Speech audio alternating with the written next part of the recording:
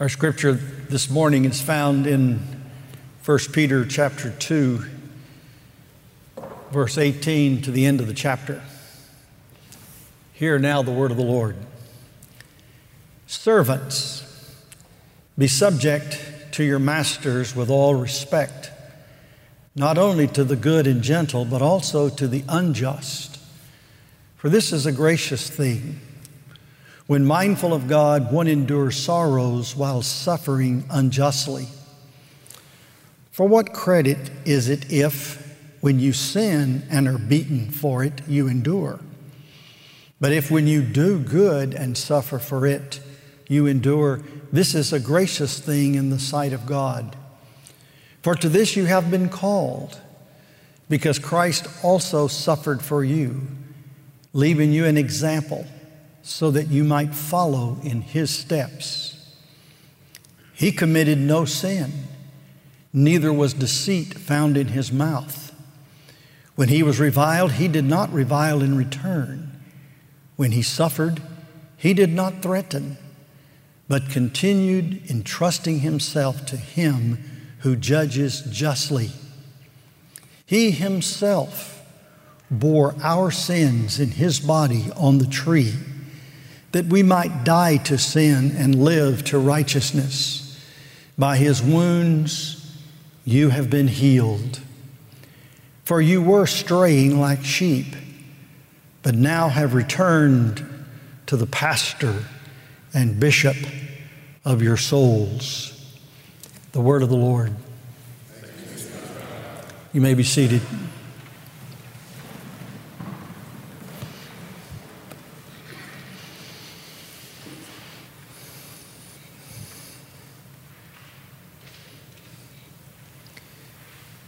The Apostle Peter has rightly identified us all.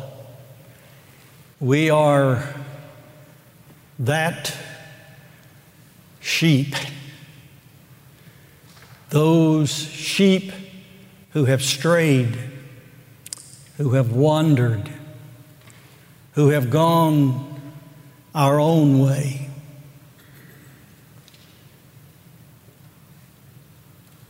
But we have returned. At some point, the shepherd of our souls left the 99 in the fold and went in the bleak, dark, dangerous byways and found us and bound up our wounds, healed us, enfolded us in his arms, and carried us back to the fold. We each one are that little straying lamb, stubborn little lamb,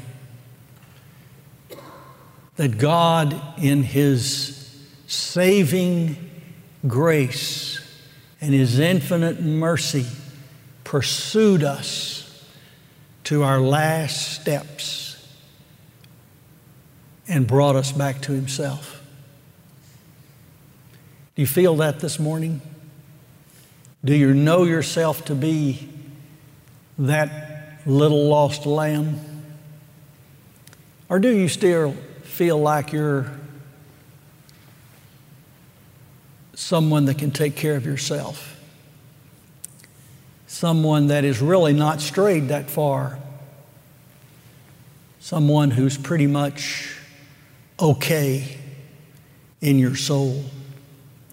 Or do you need, as the text here suggests, do you need a shepherd, a pastor, someone who cares for you, someone who will lead you, someone who will feed you, someone will protect and guard your soul, not only in this life, for all of eternity? Do you need a pastor? Do you need a shepherd? Do you need the good shepherd, the true shepherd?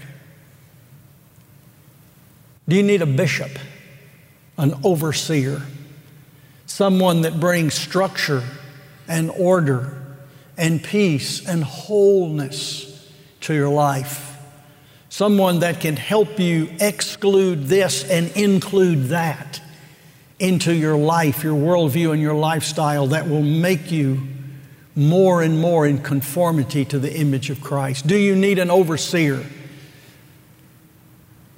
Someone who examines and convicts you of your sin and your straying and your shortcomings. Someone who will correct you and lovingly chasten you. Someone who from time to time, if he loves you enough, and if you stray far enough, he will scourge you and bring you to your senses and to himself. Do you need that kind in your life? Do you need a bishop of your souls?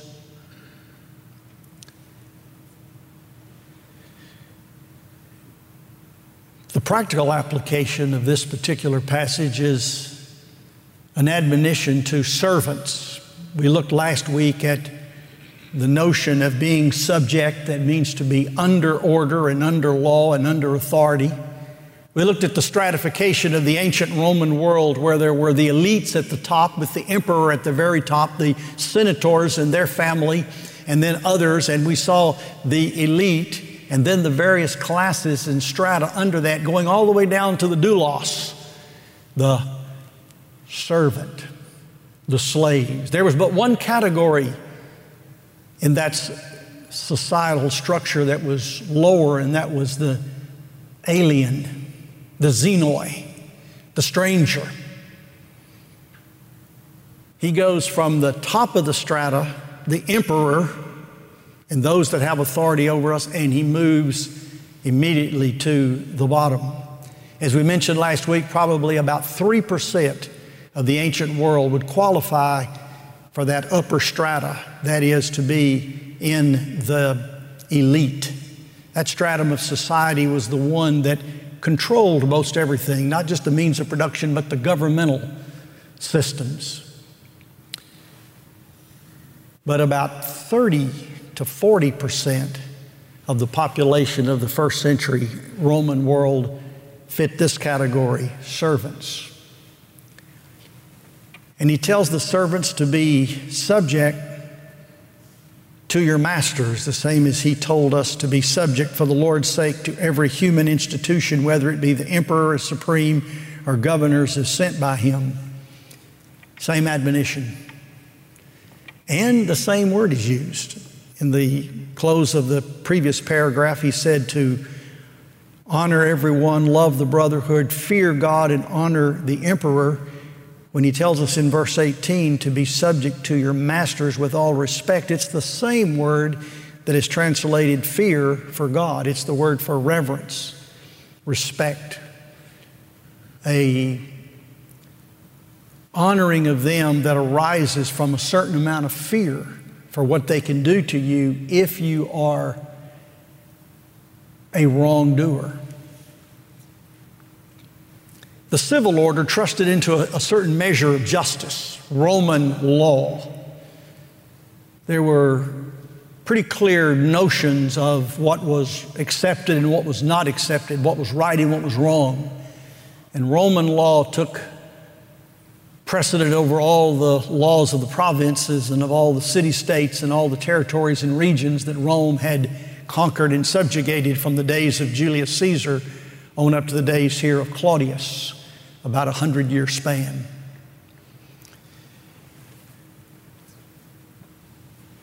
But the domestic situation was not necessarily so just.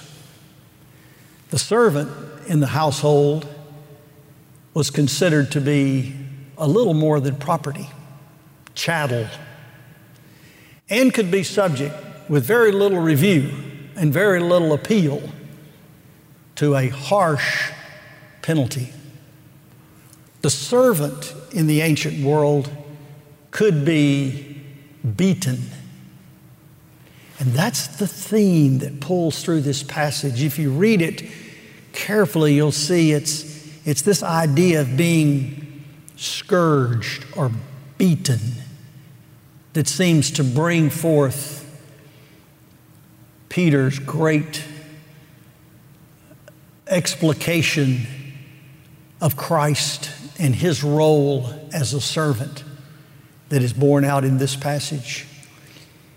He said we're to have respect not only for those who do good and gentle, but also to the unjust. And the notion of the unjust, the notion of the miscarriage of justice, the idea of a kangaroo court, the idea of a total turning upside down of Roman justice is found in the trial and the crucifixion of Jesus Christ. And yet the Lord himself, as he endured that ordeal, had a different view of justice. It says here in verse 23, but he continued entrusting himself to him who judges justly. Jesus, as he stood before Pilate, was looking to a bar of justice beyond Pilate's court, beyond Herod's court, but to the justice of God and the mercy of God. And he implores the people there to be mindful of this thing and to see how it works out. He said, this is a gracious thing. The word gracious there is the word charis, but in context, it probably means this is something that will be to your credit. It is, you will receive credit when you're mindful of God and you endure sorrows while suffering unjustly. At the end of the next verse, he said, this is a gracious thing in the sight of God. He said, it is not to your credit if you are a wrongdoer and you suffer the penalty. That is just the outworking of a simple justice system. What credit is it then when you sin, you're beaten for it? But when you do good and suffer for it, this is a creditable thing in the sight of God. And from this point on in the passage, he leaves the admonition of the servant in society for the sake of Christ enduring his punishment, whether just or unjust. And he moves entirely to speaking about Christ. Verse 21 gives us a little hint and an echo of Peter's experience. To this you have been called because Christ suffered for you, leaving you an example so that you might follow in his steps. That was Peter's experience. In his young manhood, he had heard the calling of Christ. And that call had said, come, follow me. And that's what Peter asks of us. Have we heard that call? That call to not just merely live in this world, not just merely function in this world, not just merely get by in this world and endure in this world and prosper in this world and or suffer in this world.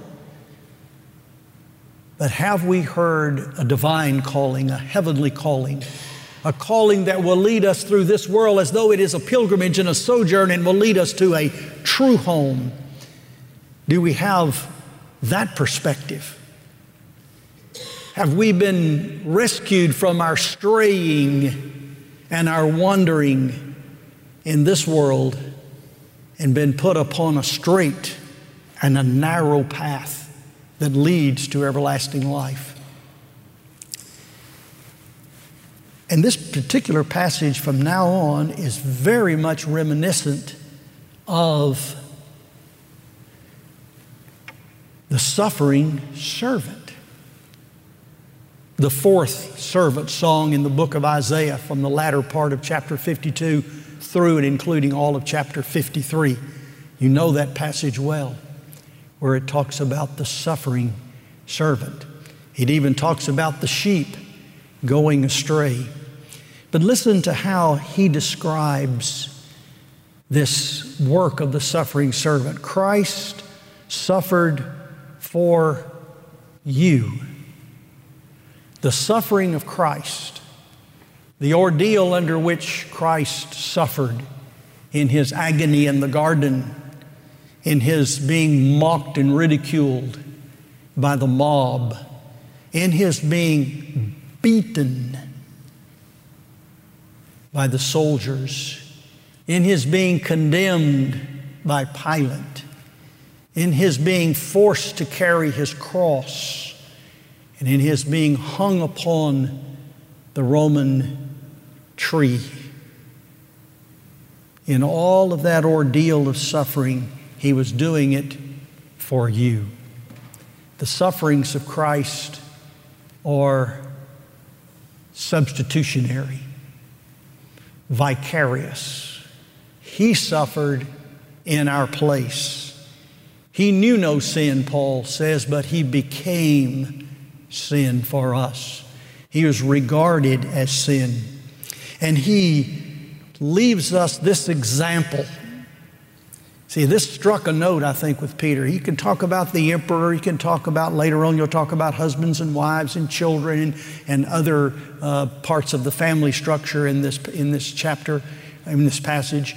But when he got to this idea of a servant, a lowly servant, someone in Christ's sake that had taken upon the form of a servant, humbled himself and become obedient, and he'd become under the structure of his day, under the law, made of a woman, in the human condition. Christ had taken on that status voluntarily, willingly, that he might live, suffer, and die in the place of his people. And the word here that's used for follow is the word that describes, it used to describe just kind of the outline of a story. It was a word that described the outline of a story. It came to describe the outer lines or the forms of a picture or of a writing of a letter, an individual letter. If you ever remember back to the days when you were first learning the alphabet, back when you were about 3, 4, 5 years old, right in there, and how you might just copy over a template of an A or a B or a C and do that. That's literally what this came to mean.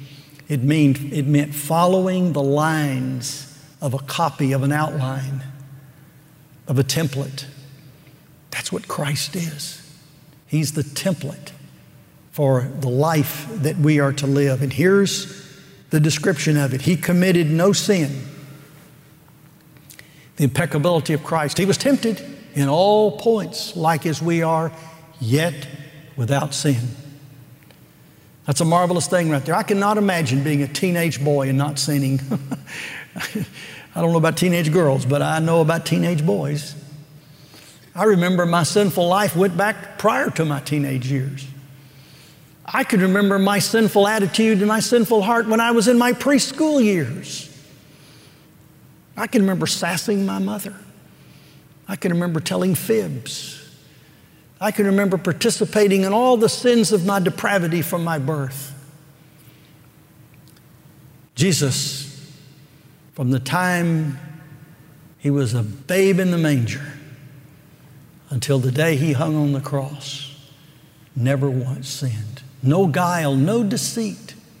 Well, even the psalmist had declared, all men are liars. But not Christ. No deceit found in his mouth. When he was reviled, he did not revile in return.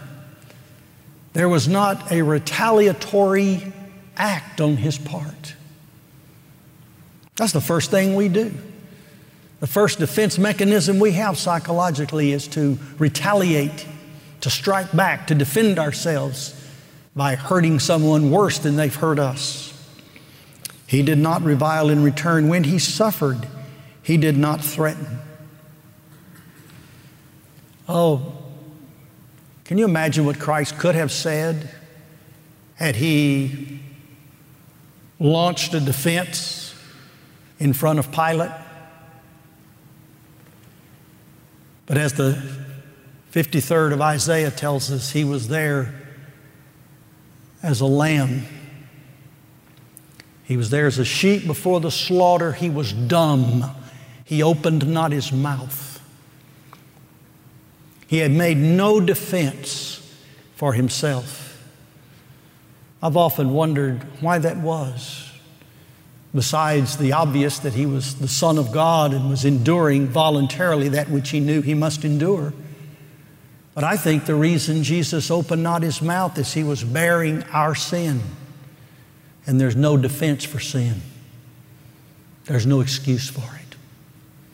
As He stood there with that grief placed upon Him in the garden, as the great burden of our sin and our guilt and our shame of every nasty, dirty, filthy thing we've ever thought, said, or done, multiplied times the population of the history of the world's peoples.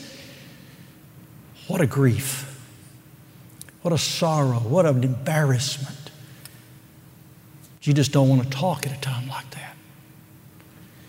And He suffered that. He bore that. It says He entrusted Himself to Him who judges. He Himself bore our sins. Why, the writer says, we did esteem Him smitten, stricken of God for His sins. But no, surely He hath borne our sins. Our guilt was upon Him. The chastening, the punishment for our sins fell on Him. And it says He bore our sins in His body on the tree. That's the moment when Jesus required a human body. The virgin conception, the birth in Bethlehem, the walking the paths of Galilee were all part of the human experience. But it was necessary that Christ have a human body in order to bear human sin and to suffer in a human body the penalty for human sin. If He was not doing that, He was not the second Adam, the second man, the second human being, the new Adam. The prophet had said, lo, a body Thou hast prepared for me. I have come to do Thy will, O God, not my will, but Thy will be done. In the volume of the book, it is written of me. And then this one thing that I mentioned a moment ago. It says, by His wounds you have been healed. The contemplation early in the passage is the contemplation of a poor servant being beaten by a cruel master. And that's what happened to Christ. He was beaten. Stripes were laid upon Him. He suffered in His body the bruises and the contusions of the lash, of the cane, of the whip. And this is what the Scriptures call the bruise. It's a single word. His bruise. He was wounded for our transgressions. He was bruised for our iniquity. It's that bruise, that stripe, that infliction of pain of suffering unjustly upon Christ that brings us our salvation. Because He was bruised, we can be blessed. Because He was hung up on that tree, demonstrably falling under the curse of God. Even though He had not sinned, He nevertheless violated the stipulation or came under the law that anyone that hung upon a tree was cursed of God. And the Bible says, and Paul says, that He was cursed. He bore the curse for us.